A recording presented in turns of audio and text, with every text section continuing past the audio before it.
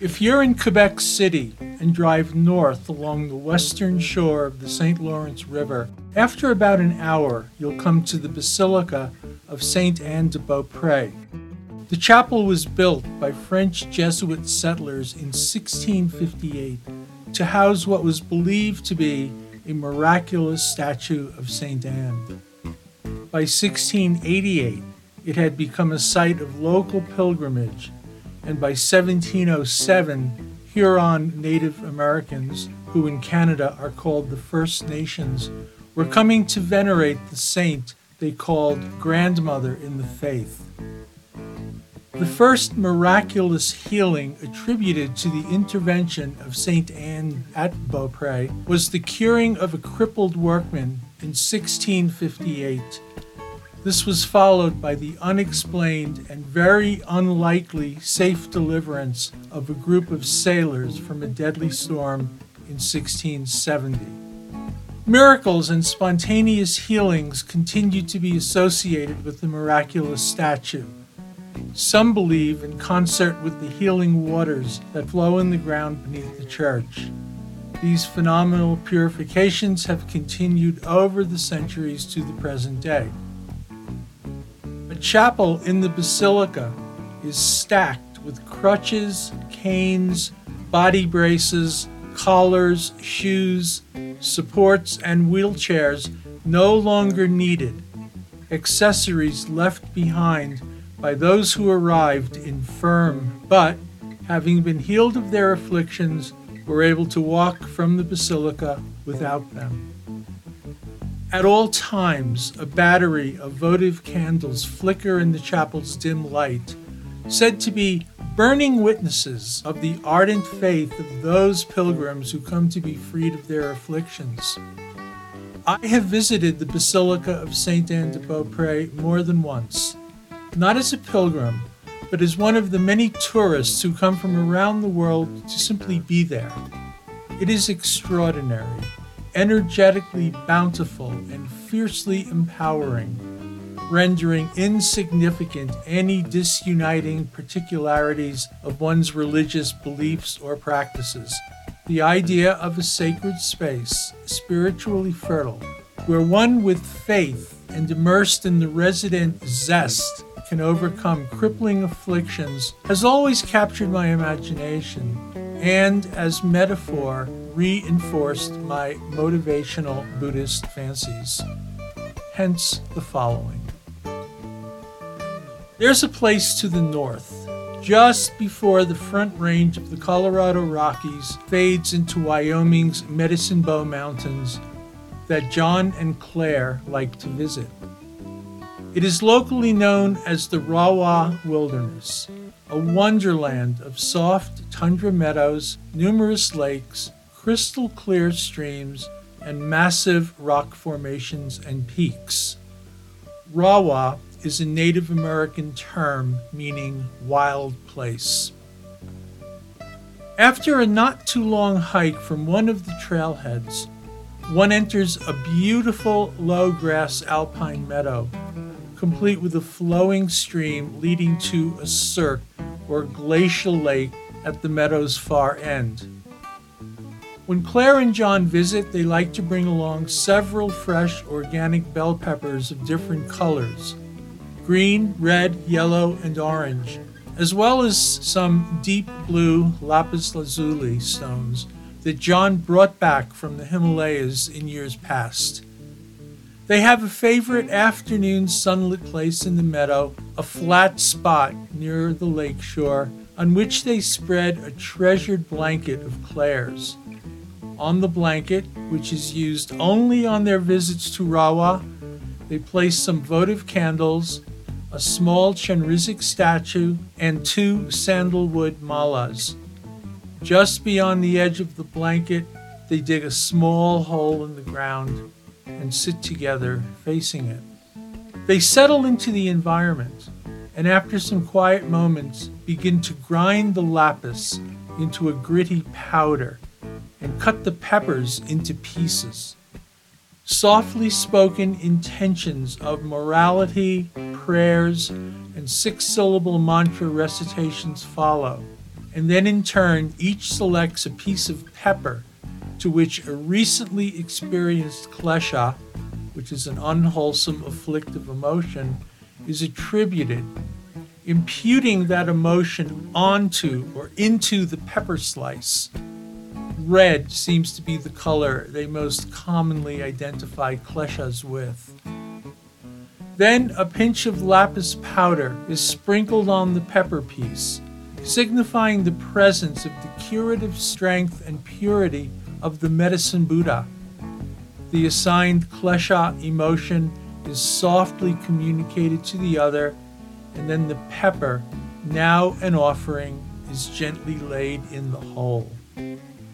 With each offering, Claire and John visualize they are helping purify the karmas and delusions of the sentient beings of the 6 realms, clearing the way for bodhicitta to arise in their minds. This is done with each piece, one after another. They take their time with this, understanding the causes for these afflictive emotions deeply seated in sentient minds are not so easily dislodged. Their practice is both solemn and joyous, at times each intensely so. Sometimes John and Claire pause and simply sit and hold hands, content to be just an aspect of it all. They talk about the Dharma, the precious teachings that nourish so many. They reflect upon those in their lives they know and care for, both human and animal. They share how fortunate they are to be there together. They also laugh a lot.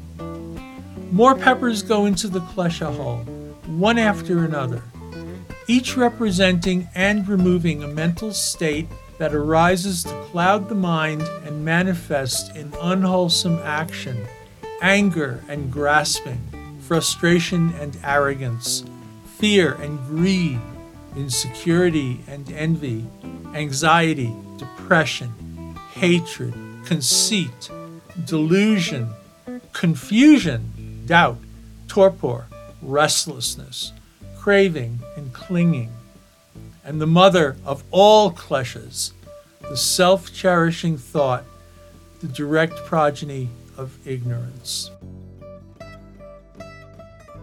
The atmosphere is spectacular. To be in the midst of such natural beauty overwhelms, so invigorating, so wholesome. With each visit, this alpine meadow has become more and more a familiar wilderness home to John and Claire. They are grateful to have found it, this natural ground that is everything they want it to be, a shared place of cleansing, of removing obstacles and limitations, of freedom, of healing, a place of release from all boundaries, a garden of bodhicitta. After some time, they fill in the hole, gather their belongings, and head back to the car, often softly singing.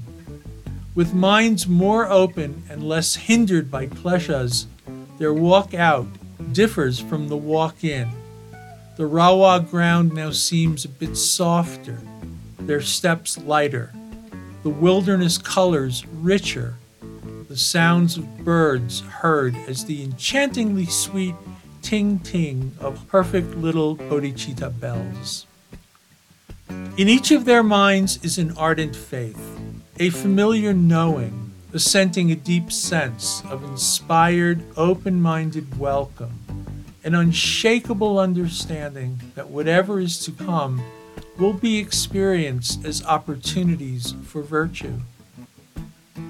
Dharma moments, met and embraced with increasing clarity and ease. Good hearts, fertile minds, purified and clear, confident, hopeful, increasingly capable. Years and distance melt together, as do virtuous paths of belief and practice. It is not difficult to see Claire and John's feelings and thoughts, nurtured by Tibetan Buddhist sensibilities, as close kin to those of deep faith who, through the years, left their crutches and braces behind in that glorious French-Canadian cathedral, at long last walking freely and unencumbered into the rest of their lives. This recording was written and shared here by Mark Winwood.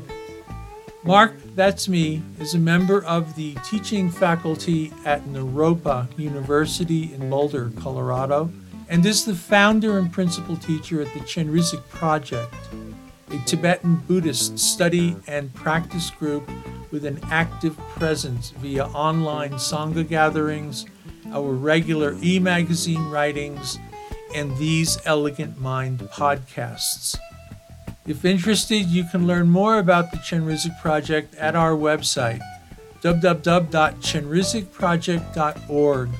That's CHENREZIG project.org. We welcome your inquiries. Our accompanying music, titled Mothra, was composed and performed by the San Francisco Bay Area musician Bobby Vega in collaboration with Chris Rossbach. It appears on their 2005 album titled Bobby Vega and Chris Rossbach. Bobby's reputation for feel is legendary, and with this album's music he shares how transitions and melody can be expressed in creatively new ways on bass, where slight variations in feel, touch, and timing can speak emotional volumes. You can learn more about Bobby and his music at his website, www.bobbyvega.com. That's BOBBYVEGA.com. Or, as he's very findable online, you can simply Google his name or look for his numerous videos on YouTube. We remain grateful to Bobby for his friendship, his talents, and his generosity in sharing his beautiful music with our Dharma audience. Please feel free to share the link to this podcast with those you feel it might resonate. And as always, thank you for listening.